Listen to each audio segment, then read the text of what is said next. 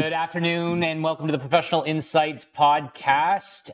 Thank you for joining us for season 3. Thank you for sharing and caring. The listenership is still cruising along really nicely. We really appreciate all the love. My name is Brandon Curry. I'm Jeff Collins. I'm Josh Bond. And Trevor Lindy. Or if you're looking at us on the computer, Josh Bond is actually GC staff. So don't worry. But if you're listening to us in the car, that actually is here nor there, so it doesn't really matter. And if I'm not mistaken, I believe we've crested into our 4th season now. I was going to say before we even started that we'll start season 4 once we are back to in person. That's my thought. So the network renewed us, eh? Nice. Well, okay, so we're so you want to start season 4 when we're back to in person? Yeah, absolutely. Okay, that'd be nice. Let's just stick with 3 and as it's remote, and then once we're back in person, hopefully in the coming months. Next time, it might be our next one. Yeah. All right. Fingers crossed. Hopefully optimistic, right? Cool. We'll do that.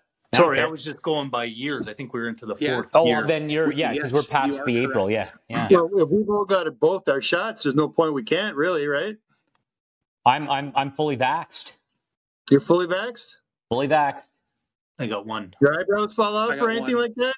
No, my eyebrows did not fall out. I'm not. We're trying to book number 2 right now. But Bill Gates is whispering sweet nothings in my ear, my friends. Yeah, I've been hearing Honda. Okay, fair enough. Did your penis get bigger? 100%. No.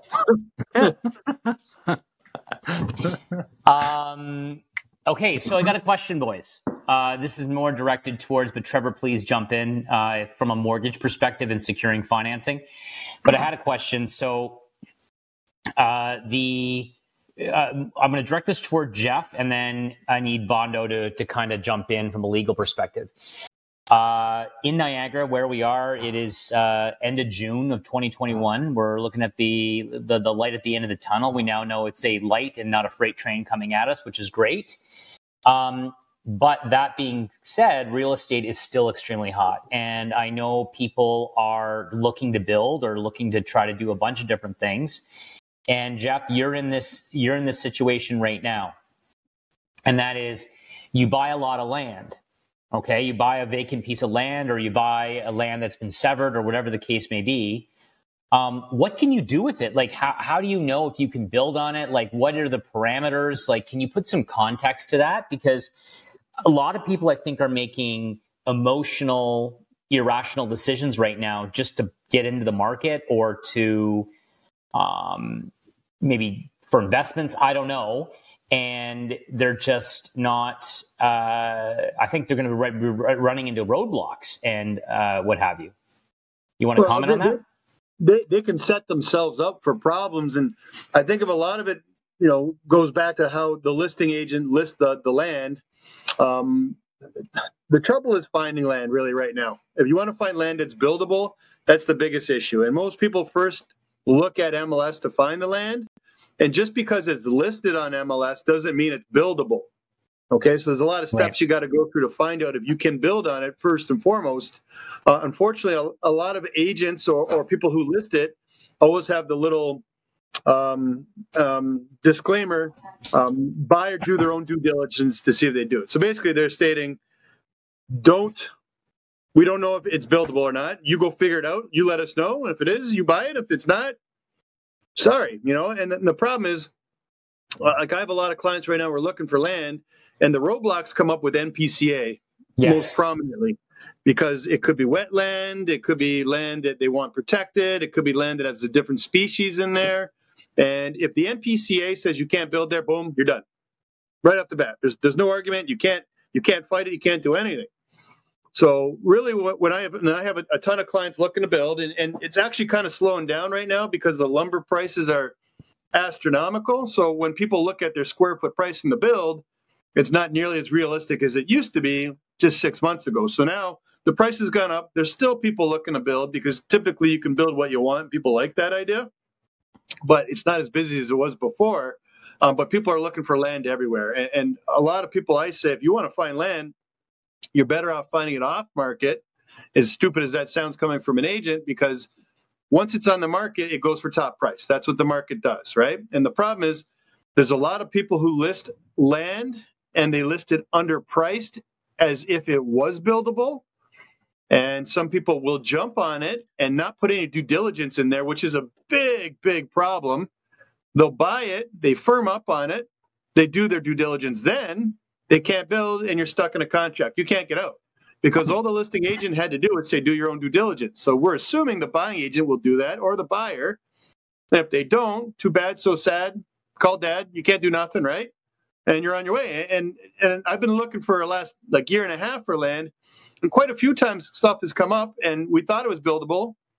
We put in an offer where we want a due diligence of 10 business days, which is actually kind of low for what you're getting right now, especially in this market, because you're not getting responses like you want. You can't drive to City Hall and get an instant answer. You have to, email and call and whatever. And sometimes you're a week, 2 weeks out to get any answers. And that's just that's in the industry. The industry is bombarded with business. There's so many builders in Niagara right now. So many people have come down here because it's a hot market right now. But all these people who've been working through COVID since March last year are just burnt out. They're not really responding very quick. They're not getting quick answers. They're not accountable because you can't go see them face to face because most of them are working from home. And a lot of us are working from home too. And it's not as efficient, obviously.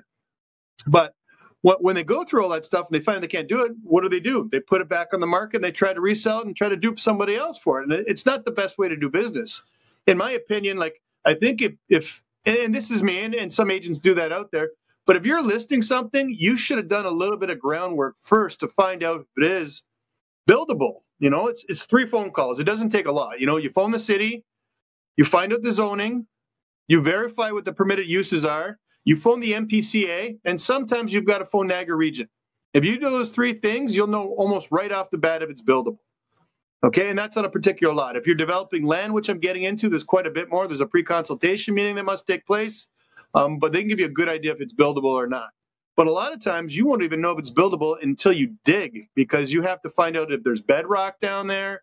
If you dig and you find arrowheads, for example, they're shutting you down. If you find a funky species of frog or toad, they'll shut you down. There's certain trees that you can't knock over.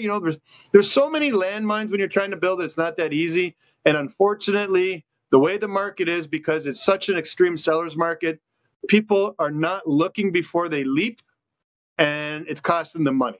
It's costing them money, a lot of stress. Yep. It's making lawyers get some business because it's going to go through litigation sometimes. On that point, hold that. I got an additional question for you on that. But Bondo, the lawyer piece. Yeah. So normally speaking, on vacant land, once it's gotten to our attention, it's too late. Okay. Right. You got lawyer approval on there, which you should, which most people don't now. Correct. So if it's gotten to our point and we can't give an opinion on the agreement itself and it's vacant land, they're done. Okay. Right? So they're buying that piece of vacant land, or they're not closing the transaction, and they're risking a potential suit for not closing the transaction. Okay, so here's a question for you. This happens, it's happened in every subdivision that I know of or has in the past. Jeff, I'm sure it's happened with you, with your subdivisions down, in Dane City or wherever. You already have a subdivision. It's already been subdivided by the city. Maybe you've had utilities run, maybe services run, maybe not, or you're in the process of doing it. Whatever, it doesn't matter. But the city has approved the site plan. I come in, I buy a strip of land, and we all know cities want to jam as many houses or people in there as possible right now to drive up property taxes. It makes complete sense. But then maybe let's say I want to buy another property right next to it, or maybe behind it, or whatever the case may be. Can I do whatever I want with that piece of property? Or as the builder, I know some builders, I know this happened in Niagara on the Lake with a friend of mine. They had a 2-year window to build. So they were allowed to buy the lot of land at a premium. And then they had a 2-year window to build and finish it up. So the question I'm going to have to Bondo is that, not right now, but after Jeff answers, is that even will that even work in a court of law? And then the 2-year window. And then the second thing, Jeff, can they just go ahead and buy a lot and then do whatever they want with it? Or does there have to be a house on there? What does that work? How does that look? Well, who are you asking? Jeff first, then Bond. Well, it all comes down to, is it a registered plan? If it's a registered plan, you can buy the lot, you can sit on the lot, but what you can do on the lot depends on, which is public knowledge. You go to the city, you find out the bylaws for that, and you find out the zoning for it, and it'll give you permitted uses there. Now, sometimes you can get a minor variance and you can change it. So for me, I'm going through this right now, you get certain lots, and we're buying a subdivision in Fort Erie, and we've got one in Welland. Yeah. So we've got, let's call it R1 zoning. There's a lot of zoning that's changing right now too, where Welland in the last couple of years has changed from an R1 zoning to an RL, and there's just different densities of it. So the lot coverage is a big thing. So when you're in the city, you go to the city zoning, you find out what zoning you're in, which you can find out from calling the city. When you call the city, sorry, Jeff, look at the zoning. Then you look at the permitted uses for the zoning. The big thing on there is lot coverage and setbacks. So if the lot coverage is 40%, well, let's just make it easy. It's 50%. And then you have a lot that's 3,000 square feet. That means the maximum lot coverage you can have on that lot would be 1,500 square feet, including the drive or the garage. Okay, so let's say a typical double car garage is about 400 square feet, or 20 by 20. And then you have 1,500. That means your biggest house you can build would be an 1,100 square foot footprint. So a 2-story potentially, if they allow that. So a bungalow, let's say, for example, with a double car garage, which would be 1,500 square feet. That's your maximum on that particular one at 50%. But 50% is really unheard of. 45 is what you typically get maximum. Welland just went to that in Dane City, because when we bought the first lots, there was 40%. And now we're building, we found it's 45%. And in that lot coverage, it includes your house, so your foundation, your garage, and even your covered deck. If you have a covered deck that's made with trusses, not like a gazebo or anything like that, that's part of your lot coverage. And sometimes they have a little bit of a variance you can have past that shoots past it, allowance. But in Fort Erie, we're buying subdivisions right now, and they're bigger lots. So we're like, okay, we do bigger houses, but the lot coverage is only 30%. Meaning the house can only be 30% of the square footage of the lot. 30% of the square footage of the lot. So it significantly reduces. Where we thought we could build up to 2,500 square foot bungalows, we're more likely 1,700 square foot bungalows with double car garages. So this significantly impacts, how big of a house you get, which can impact the square footage you do and how much you're getting for your house. But what it does allow, and what Fort Erie wants, they don't want as dense population in this particular zoning that we're buying in, and it's 60-foot frontage. But we'll have the same size houses as we had in 40-foot frontage. So now the houses aren't going to be, 5 feet apart from each other. They're going to be about 20 feet apart, which is more appealing for the neighborhood. But you can go to council on a lot-by-lot basis and apply for a minor variance, which typically takes anywhere from 10 to 30 days to get done. It's not the end of the world. It's something that's fairly common, but it delays everything on the bill, So, and it's not guaranteed. Long story short, it's up to the city really what you can do or can't do. So, Bondo? Yeah, things aren't guaranteed with vacant land, right? Because at the end of the day, the municipality has the rubber stamping in terms of what can and cannot be built on the land, right? You've got to get your building permit approved by the municipality. So I can't just go ahead, build a lot, build a house with Collins, say, Collins, I want the lot behind it, right? Because I want a bigger, longer backyard. So my house in the front, and maybe we're in Dane City and we're 20 feet apart, and I want to go back and I buy the lot in behind. I can't just put an Olympic sized swimming pool at the back on a lot. Can I, or can't I? Why not? Unless there's some kind of restriction in there. It's your land at that point in time. As long as the municipality approves what you're putting on that land. I think as long as it's within the setbacks of the property and the zoning for it, then yeah, you could build what you want back there, because the pool's not covered. No. It's not a covered property, right? So go for it. No. I know. Sorry. I know of a property in my subdivision where they bought a exact similar situation. They've got their house on one parcel of land, they own the parcel right beside them, and that's their side lot. No, of course, that's very common. Yeah. But can that person just put an Olympic-sized swimming pool in there, As long or as a the giant deck, yeah, or as long as whatever? the municipality approves it, yeah. But There's they not a have to get an requirement. Not often. But do you have to get a pre-approval from the city? It'd be wise to look into it just in case. I mean, Because I know. You got to get a pool permit. That I know. That's Correct. there's that I went through that. So that's regulations, and same with Lindy. technically speaking, the divide usually is a permanent structure you're going to need permission for. A non-permanent structure you won't. Right. 'Cause So a deck can be ripped up. That's totally fine. Right. A shed, whatever. Correct. Playground equipment. Yeah. But I mean, at the end of the day, if you want to run the risk of doing something outside of what the municipality permits, then you're rolling the dice, right? If you don't want to check in to see if Olympic-sized swimming pool is permitted on that other lot, and you want to just go and put it in, well, at some point in time, there might be a knock on the door saying, hey, you're not allowed to have that swimming pool there. Right. Well, same thing with the I deck got a as question well, for you, right? Vaughn. Like, This just came up. Say you've got a registered subdivision plan, Yep. and your lots are 50 by 100 each, so it gives you 5,000 square feet. Yep. Okay, hypothetically. And then you've got 40% lot coverage you're allowed to do on that. If someone bought two lots that were abutted to each other, essentially combining them to make them one, so now it's a 100 by 100 lot. Yep. Would they be able to do? I wonder if they'd be able to do 40% of that lot total, so they can make a super house over two lots. I would say that you'd have a very strong argument for it.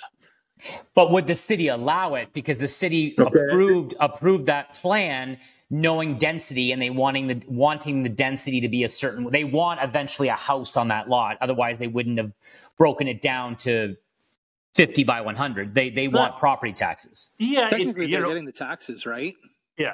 They're going to get the taxes from the two lots. The fact that there's one dwelling versus two, maybe they won't get as much. They won't, because vacant land isn't worth as much as a house in vacant land. Yeah, but you're using the premise of 40% of the 10,000 square feet now instead of 40%. Oh, no. Sorry. I meant, I know what you meant in that case. That makes sense. I meant you just do it for extra yard. And the city will not be getting, and they put an Olympic-sized swimming pool, or I put an whatever it is. They don't, I'm just seeing that quite a bit. I'm seeing that, and I'm just like, the city broke it down on that site plan for a reason, in the hopes to get a house on there to generate property taxes. Now, if it's vacant land, it's vacant land. Who cares? It doesn't matter. That can just sit, but yeah. So, and then sometimes, Brandon, because certain severances require certain things to be completed within certain timeframes as well. Right. So if you're dealing with a smaller piece of land, right, and it's just somebody who's got a little strip of land and they're creating 3 lots, just say, by owning the middle one and selling off both sides, right? Then the municipality might put in a condition that you have to have development on that within a certain period of time. Okay, so the municipality can do that, but the builder can't. Well, the builder could put a subdivision covenant on it. If they sell the land, they could say, look, this is part of the deal. Yep. You got to build within a year. Like the ones we're building in Port Colborne right now, we have to start within so much time. And I think part of what that is precipitated by is that you've got to put, Jeff, as you know, you've got to put deposits down for lot grading. Yeah. Right? And you don't get those deposits back until all of the subdivision's completed or something along those lines, right? Well, yeah, because the biggest thing is the developer has to have the responsibility of all the land, and the city doesn't take it over until that subdivision's complete, right? Once that's complete, it's off his hands. He doesn't take care of the stuff anymore, right? He's got to top coat all the roads. He's got to make sure the sidewalks are there. He might even have to add trees a lot of times, but he can't do that till the end, right? So that's why we're that's going to lead us into townhouse to be done by next year. That's going to lead us into another episode, because I have questions that have come in from listeners on that as well. Just what the builder has to do and that kind of stuff. Essentially, what developer and builder have different responsibilities. Essentially, yeah. Essentially, what we're trying to say, though, in terms of what you're permitted to do on your land, if you're in an organized township, essentially your municipality is the ultimate authority. Right. Yeah. Right. And if you're in public knowledge for everybody too, you can just look it up on whatever city's site. They point it right out, everything you can do or can't do. All your setbacks, your lot coverage, what you can build, permitted uses, it's public knowledge. So you can do your own due diligence as long as you're looking in the right place, right? So I guess to wrap this up, it's very important to talk to a lawyer and to talk to a realtor prior to making that purchase to make sure that you've done your due diligence and you know what you can and cannot do. Because I've talked to a lot of clients that are, just pulling triggers on purchases and all that. And I'm just like, oh my God. But ultimately, like, the person buying the land can do most of the due diligence by themselves. Really, first thing you want to do is phone the MPCA to see if it's buildable. They'll tell you right off the bat. Yep. Second thing, you want to phone the city and confirm the zoning. And you want to do this through emails. As soon as you have confirmed zoning, you can look at the city bylaws and they'll tell you what you can or can't do there. And almost those three things right there will tell you if you can build or not. Yeah, so if you phone a lawyer, if you phone the city, they're going to say, these are the things you got to do. Sometimes what I'm finding in Fort Erie, there's a lot of lots that are for sale and they're very small. So they're 50 by 120, 60 by about, one, very, very small, but they require a septic system in it. And that's too small. But if you get approval from the region, Niagara region, you can get the exception that you can build on that. So, sometimes the region even gets involved too. So there's the MPCA, city, and then potentially the region. Most of those things will cover everything you can do to tell you if you can build or not. Yeah. When I meant the municipality, I didn't mean to exclude the conservation authorities by any stretch of the imagination. I just meant the municipality. Well, I know through my pool and all its tentacles, right? I know through my pool in my municipality, a city. It's a incorporated city. I had to go and get approval for the MPCA to make sure that I wasn't doing it, even though it had been zoned and it's good to go. I had to go through the MPCA. But anyways, thanks very much, gents. We're at our over 20-minute mark. So thanks very much, everyone, for listening. Please share, care, send in your questions. They are amazing. Shout out to our sponsors, Curry. Brand Boulevard. Thank you very much for sponsoring. And we'll be looking for more swag in season 4 when we're able to meet in person. All right. I say our swag is coming from Collins there. When do we get Bridge and Corey hoodies? Yeah. The second lumber prices go back to normal, I'll get you guys all a hoodie. Here we go. He's just so full of excuses. I'm working for the buyers right now. Hey, Jeff. We can do a whole episode on lumber now. Jeff. You watch the grays come out and the bags get bigger. He needs earphones. Jeff. Thank God you were born with brown eyes. Because you're so full of shit, your eyes are fully brown. Okay? They're more black. Okay, yeah, exactly, because you have a black heart. You got a black heart. All right, everyone, thanks for listening to our episode. My name's Brandon Curry. Josh, Jeff, Trevor. Josh Bond. Yeah, and Trevor Lindy. And then Bondo. Help us. Help you stay informed. Hi, I'm Emily Roger, and I host a leadership show called The Boiling Point with my co-host, Dave Vale. Together, we sit down with trailblazing entrepreneurs, thought leaders, and movement makers who are driving meaningful change in our world. The show is all about exploring the lives and perspectives of leaders who are making a difference. Join us for insightful conversations that challenge the status quo, spark new ideas, and inspire you to take action. Find us on Apple, Spotify, YouTube, or at boilingpointpodcast.com. The Podcast Super Friends is a monthly meeting of 5 podcast producers. Hi, I'm Catherine O'Brien from Branch Out Programs in Baton Rouge, Louisiana.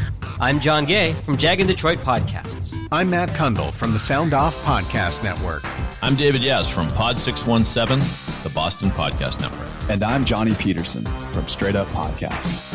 Together, they form the Podcast Super Friends, an alliance of podcast masterminds sharing best practices, insights, and discussions to help make you a better podcaster. Follow or subscribe to the show on Apple Podcasts, Spotify, Google Podcasts, or at soundoff.network.